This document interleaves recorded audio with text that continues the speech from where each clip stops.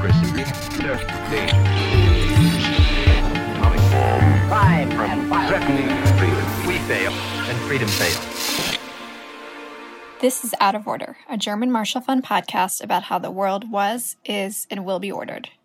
On this week's episode, we're excited to finally air a conversation we taped right before the coronavirus outbreak with John Borsler, the CEO of Combined Arms, a Houston-based organization that helps returning veterans transition back to civilian life.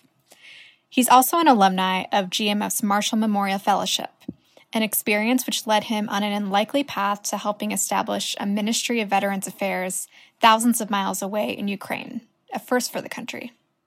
We talked with John about his work on veterans issues and how he took a challenge that's usually thought of as more of local or national and ended up helping communities across the world.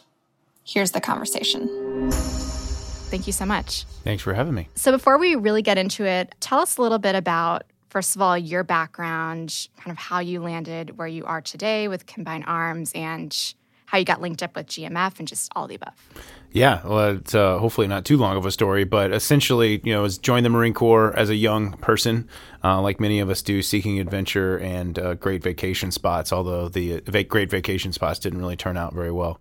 After transitioning out of the Marine Corps, my first job was as a defense fellow for a member of Congress. So that's really where I got to see all the gaps in the Defense Department and the Veterans Affairs Department and how they didn't integrate with local communities. And essentially, the idea and the problem statement for Combined Arms to be that community-based transition point for military service members and their families was born. So when talking about Combined Arms and the military transition problem statement generally, the military and the Defense Department creates the largest number of displaced workers every year. 250,000 young men and women get out of the military, and they don't stay in California or Maryland or Virginia. They go back to places like Texas or Missouri or Florida, and they're not necessarily tethered to that military apparatus anymore, and they need a lot of help when they re-enter society after many years of service. So that's where we come in to ensure that ultimately that it's our responsibility at the community level to ensure that these individuals and their families successfully transition and make a greater impact on the communities we return to. And how we got involved in GMF, I was at the mayor's office in Houston building a similar program, the first iteration of Combined Arms, essentially, in the 2010s, which is now, I guess we're in the 2020s, so this is kind of weird to say, and got selected and went on my fellowship in 2011 when things were a lot different than they are today, and a lot of fun. So I still keep up with a lot of my fellows. So you alluded to this a little bit, and you have written in a report that the kind of Veterans Affairs community has made a lot of mistakes since the global war on terror started. It sounds like there's been some course correction, but what are the mistakes? I mean, I think a lot of people really care about Veterans Affairs and care about our men and women in uniform, but might not necessarily know a lot about what it's like when they get back. Yeah, I mean, I think I kind of look at my whole career as a portfolio of mistakes, and it's fantastic to be able to hopefully course correct from that. And I think we as a community, we as a system supporting veterans and transitioning military are always pretty cognizant of how we can continue to drive towards systemic change. But really, like I said, that problem statement of these individuals are literally on active duty in California or Missouri or Virginia, and they're coming back to places like Texas. That creates that displaced worker issue where they don't have a professional and personal network in the communities they return to. And so it takes them too long to get a good job, or they get the wrong job. So they, instead of going to work at, a big energy company or a healthcare company, they're getting a job at Best Buy. And there's nothing wrong with getting a job at Best Buy, but these young men and women are very highly qualified and technically skilled and have global experience. So we need to do a better job of making sure that they have connectivity into the right employment opportunities, but also the other supportive elements that they need in their transition, like connecting with other veterans, like recreating that unit mentality, that camaraderie at the community level. That's the second most requested service in our system, and having good access to mental health and VA healthcare that's specific to veterans and our needs, kind of bad knees, bad backs kind of thing, and making sure that we're connecting on those issues as well. So there's a lot of different things that we're that we've tested and tried and failed, and that has only helped us, I think, get to a point where we're now have this really significant opportunity to change that system, not only at the community level, but change Defense Department transition policy forever. And you kind of just led into my next question, which is about the interplay between the government, which is a massive bureaucracy from what I've heard, yes, and these kind of the community level services. So how does that work in terms of the connections being made between you guys in Houston and then the guys sitting in the Pentagon and in the VA here in DC? I wish I could say it does work, but it really doesn't. And that's what we have in front of us to fix. That is the significant challenge in front of us, because the Defense Department, they're culturally and their mission is to protect and defend the United States, not ensure that our soldiers are getting a job when they leave, right? So it's the only organization that helps you get a job after you leave your job, right? It's kind of a weird dynamic, but it's our responsibility as well. So we are getting better. We are making progress in showing that, not only from a data and research perspective of the outcomes and the impact that we make at the community level and kind of the completions end of the military transition process, so to speak, it actually works. And if we were able to better connect in with Enterprise DoD and Enterprise VA and make sure that that soldier doesn't fall through the cracks, and at the same time we hold everybody accountable in that process and that pipeline, so to speak, then we can achieve true systemic change. And so, I mean, you mentioned how big of a bureaucracy. I mean, DoD, the Defense Department, is the largest employer in the world. I mean, so it's just the sheer scope of that is insane. Like, we have like 10 carrier fleets or something like that. Like, you know what the next country over, how many carrier fleets they have? Less than 10. Zero. Like it's crazy. So it's amazing the power we're able to project. But at the same time, we have to take care of that workforce, because we won't be able to recruit for future generations of soldiers and sailors, airmen, Marines, Coast Guardsmen if we don't show that the community, that the return on investment, and that these veterans are successful in their careers after the military service. Mm-hmm. And what is the current unemployment rate in the veteran community? The unemployment rate is actually quite low. We have made significant progress in the last 10 years to where it was over 20% for veterans under, the age of 23, I believe, about in 2009, 2010. And since that time, we have made dramatic progress in not only connecting them to the right jobs, but getting the employers more involved in that pipeline, more involved in that process, and better educating them. So there are more issues surrounding getting the right job and underemployment. So a veteran is like 15% more likely to be underemployed than their civilian counterparts. That's just because of skills translation issues, the professional network, the lack of professional network, as I mentioned earlier, because we are displaced workers. But there are opportunities to fix that and prepare for that and prevent that by getting further upstream in that transition process and wrapping our arms around those individuals and making sure that they're transitioned successfully. Okay, so now we've kind of got the context down. I think personally your work is really interesting because not only have you guys consulted and advised other countries like Ukraine, which we'll get to in a bit, but you have also looked to other countries for lessons on how to apply here and make our system better in the US. So you did a research or case study in Denmark. Why Denmark? Yeah, that's How'd a great you get there? question. Yeah. So why Denmark? We love Denmark, right? It's such an interesting, phenomenal little country, and the size of it mattered a lot. So the control group in the United States that I was the most familiar with is my own community in Houston, Texas, which happens to be one of the largest veteran populations in the United States and the third or fourth largest city in the United States, depending on what data you look at. The Greater Houston area is the same size population-wise as Denmark, the entire country. And we roughly have about the same number of veterans who have served in Afghanistan side by side. And so a lot of people don't realize that Denmark is actually one of the largest contributor of combat troops to the ISAF mission in Afghanistan.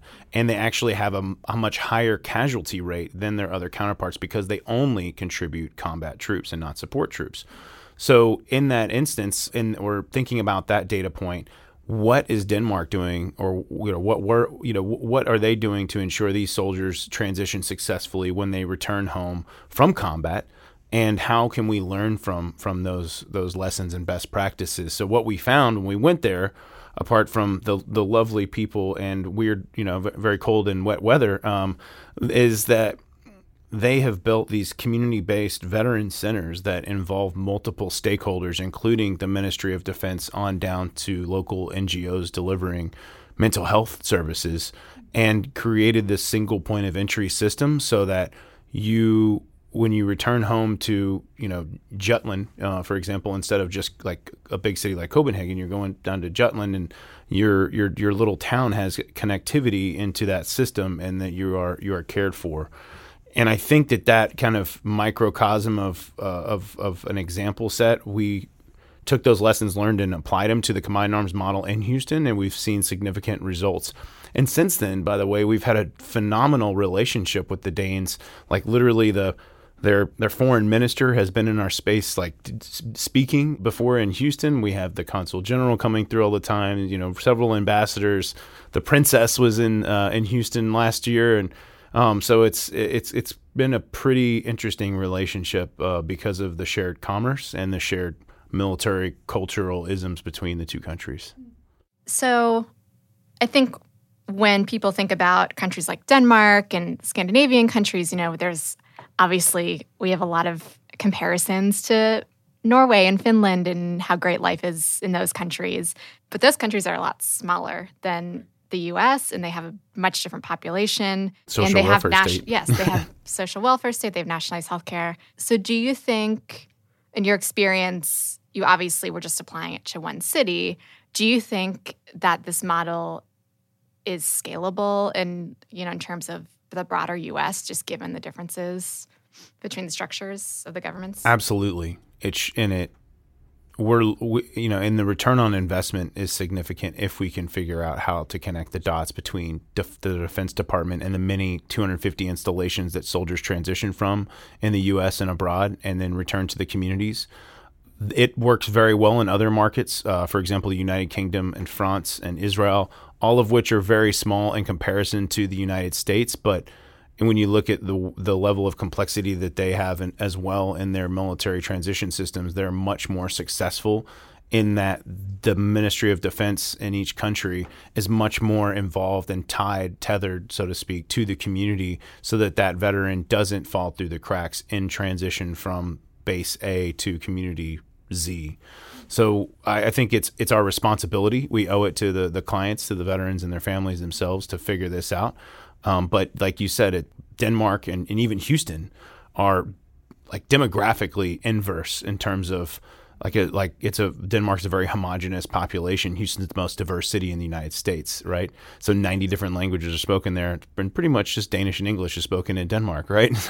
And then you have different economic classes. And all that. And the expansive social welfare state that exists in Denmark, as opposed to like a place like Texas where there is a significant lack of social welfare and social services in general provided by government agencies, both local and state, is just dynamically different and disparate. But there are similarities that we can learn from and pull the golden nuggets out and apply them to our model.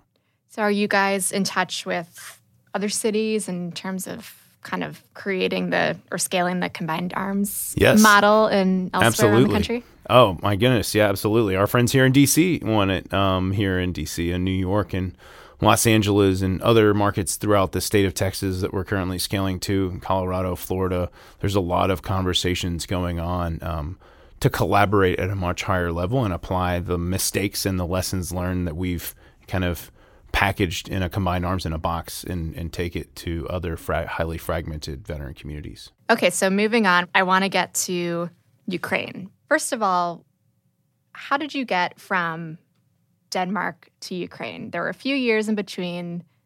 What was going on there?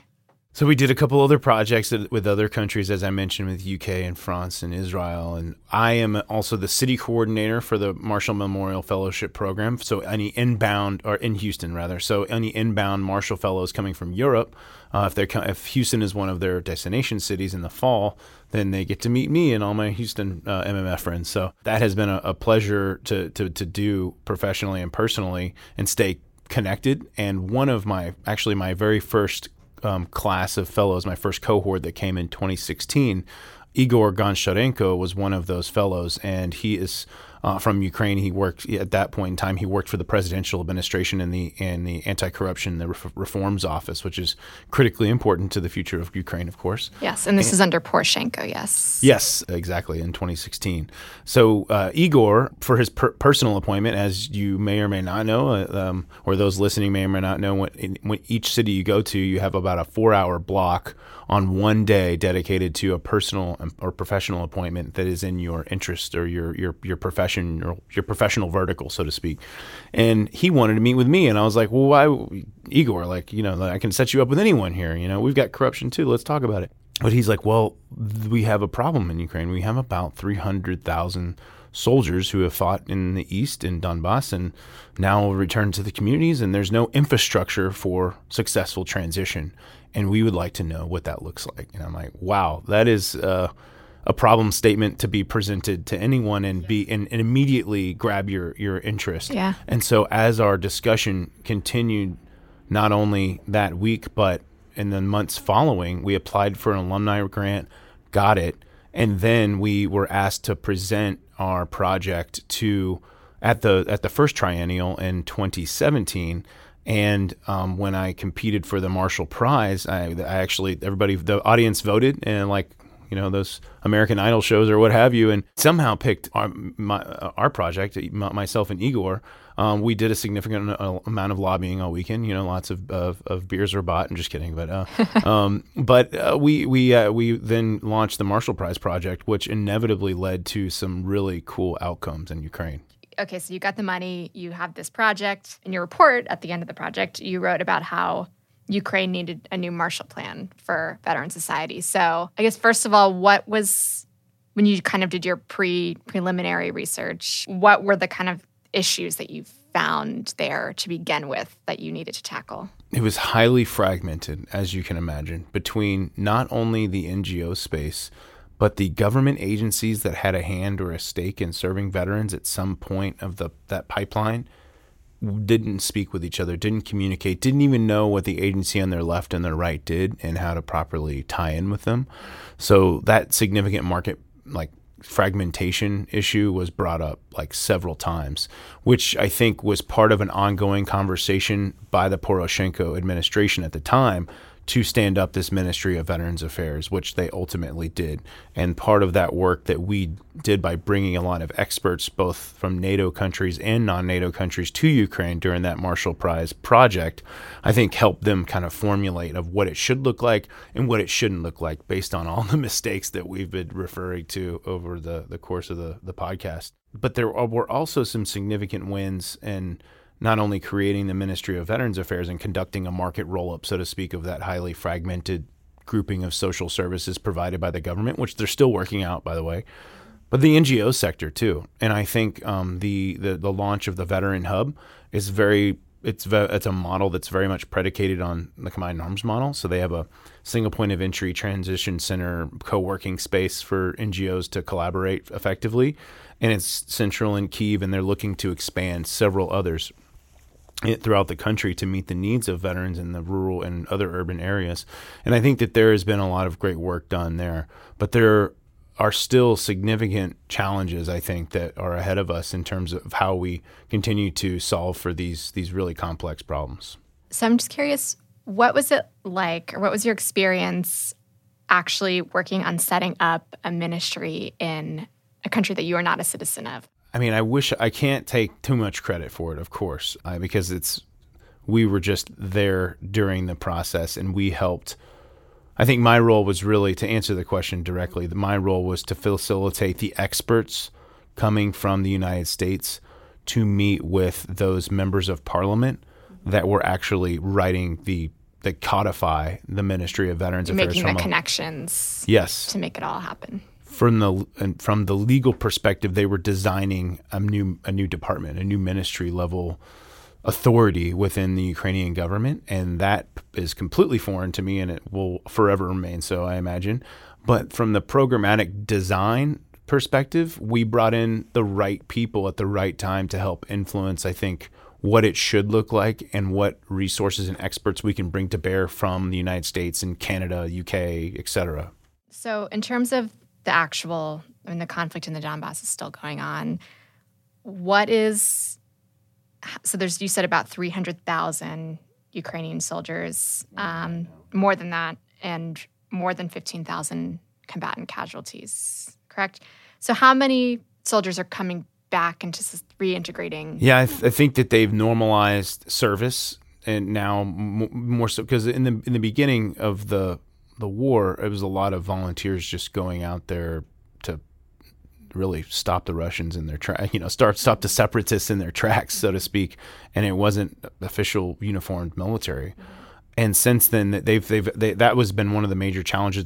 How do you define service that they've addressed is these militia groups and recognizing their service and providing benefits. Yeah, 'cause they're not recognized to begin with. How do you recognize them and help them when they come back? How do you help them, right? Because they were not conditioned or trained to see what they saw, and certainly weren't reintegrated immediately correctly. And so how do we fill those gaps and make sure that these young men and women are taken care of?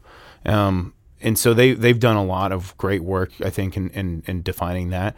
But more importantly, they have a better tempo now because so many people volunteered at the beginning and then they all got out of the military or released from service once things normalized, for lack of a better term. And then now it's a much more routine, service contract. You serve your years and then you get out, or you stay in the reserves if you choose to. So it's a lot more regular pace of people. So because it's instead of just 200,000 people, all of a sudden are veterans, where like it was in 2016, 17, 18 kind of thing.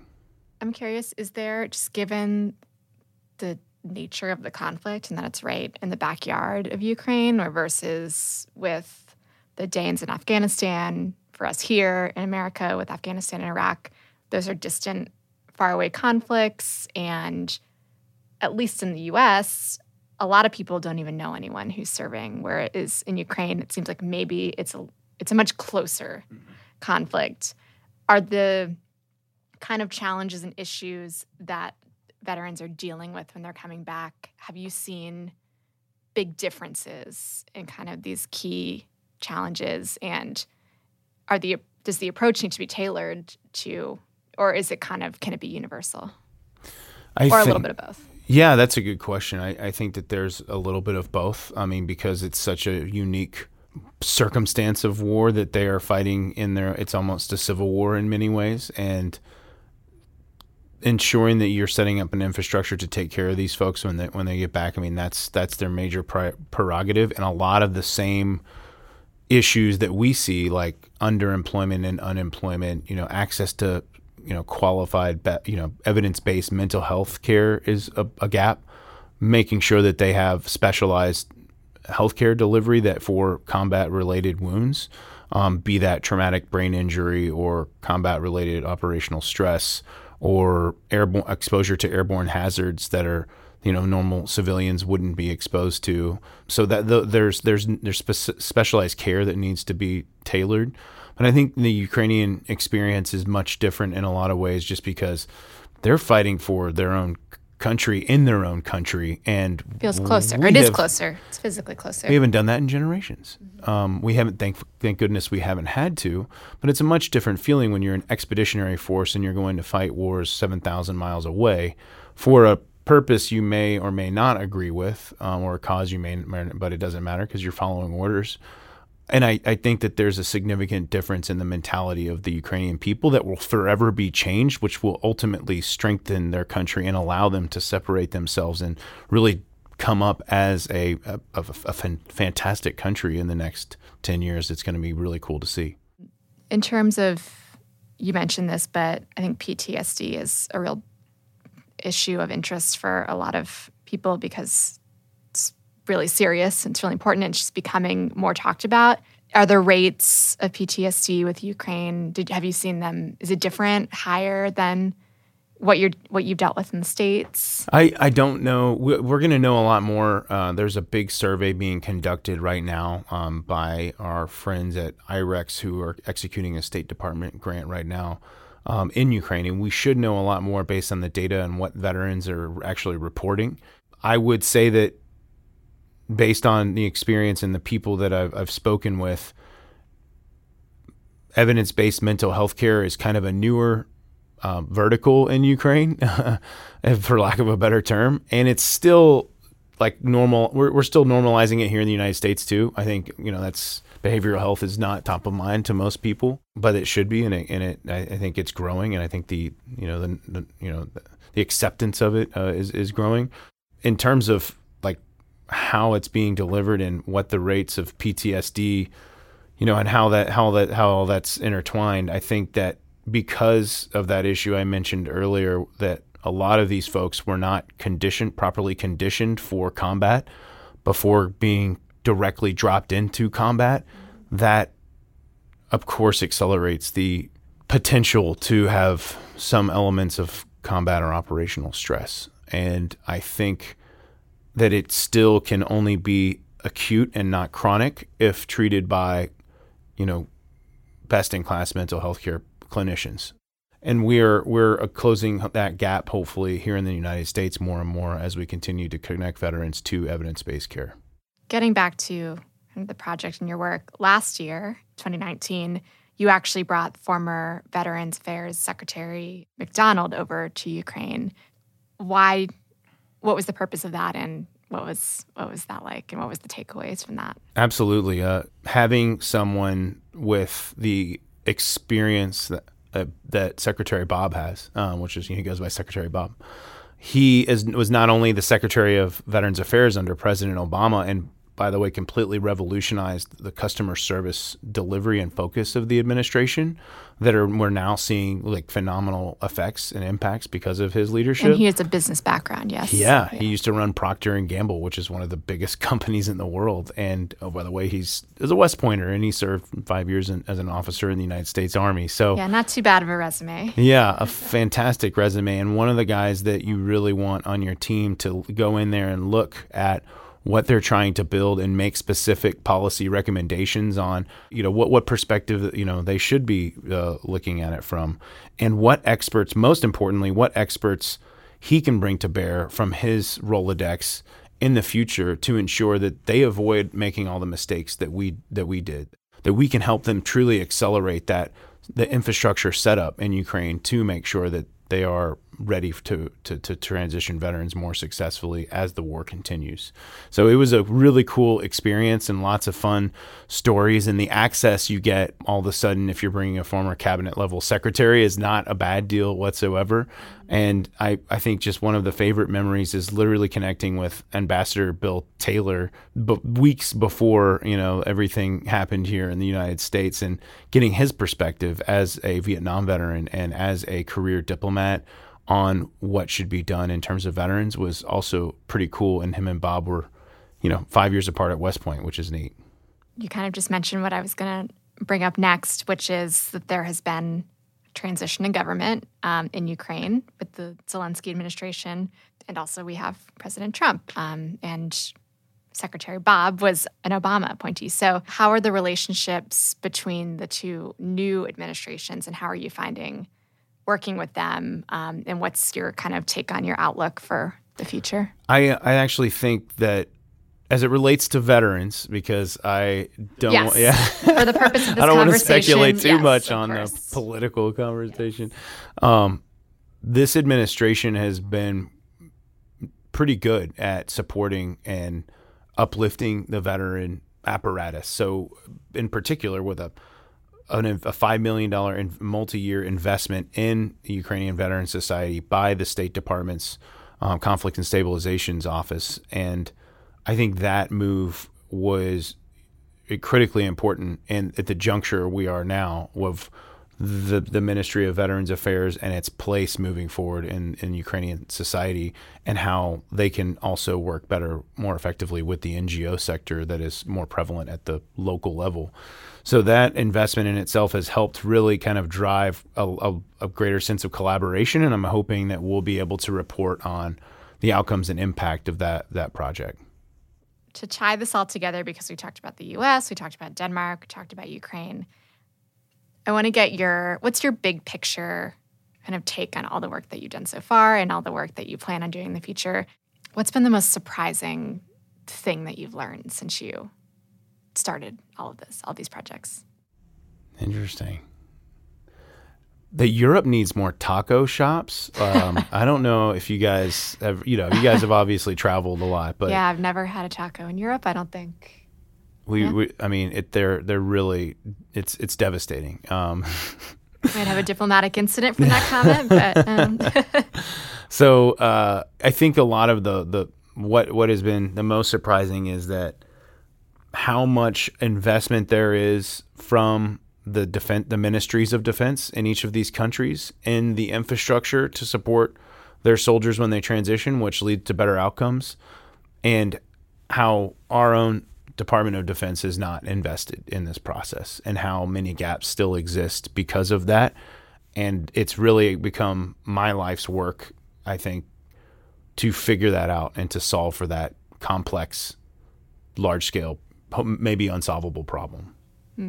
So what's the next step? And what do you see as the outlook for the future for your work, at least?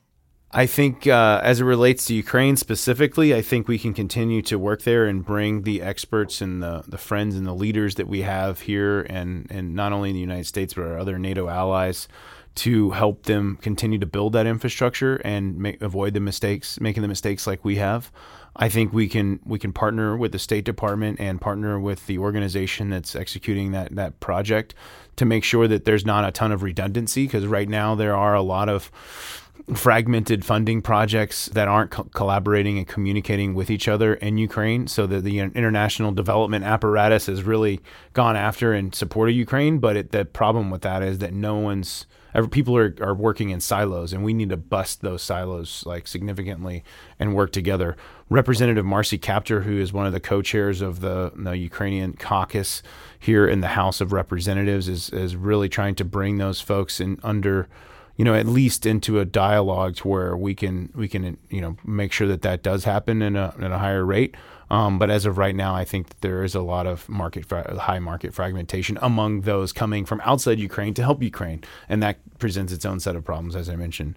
But as it relates to, what the big pie in the sky idea is, I really think that if we can continue to develop this international body of work, this idea of post-conflict international development for military and veterans, and because there will continue to be wars, unfortunately, and there are some smaller countries that we could help and we could impact and we could bring a lot of resources and experts to bear.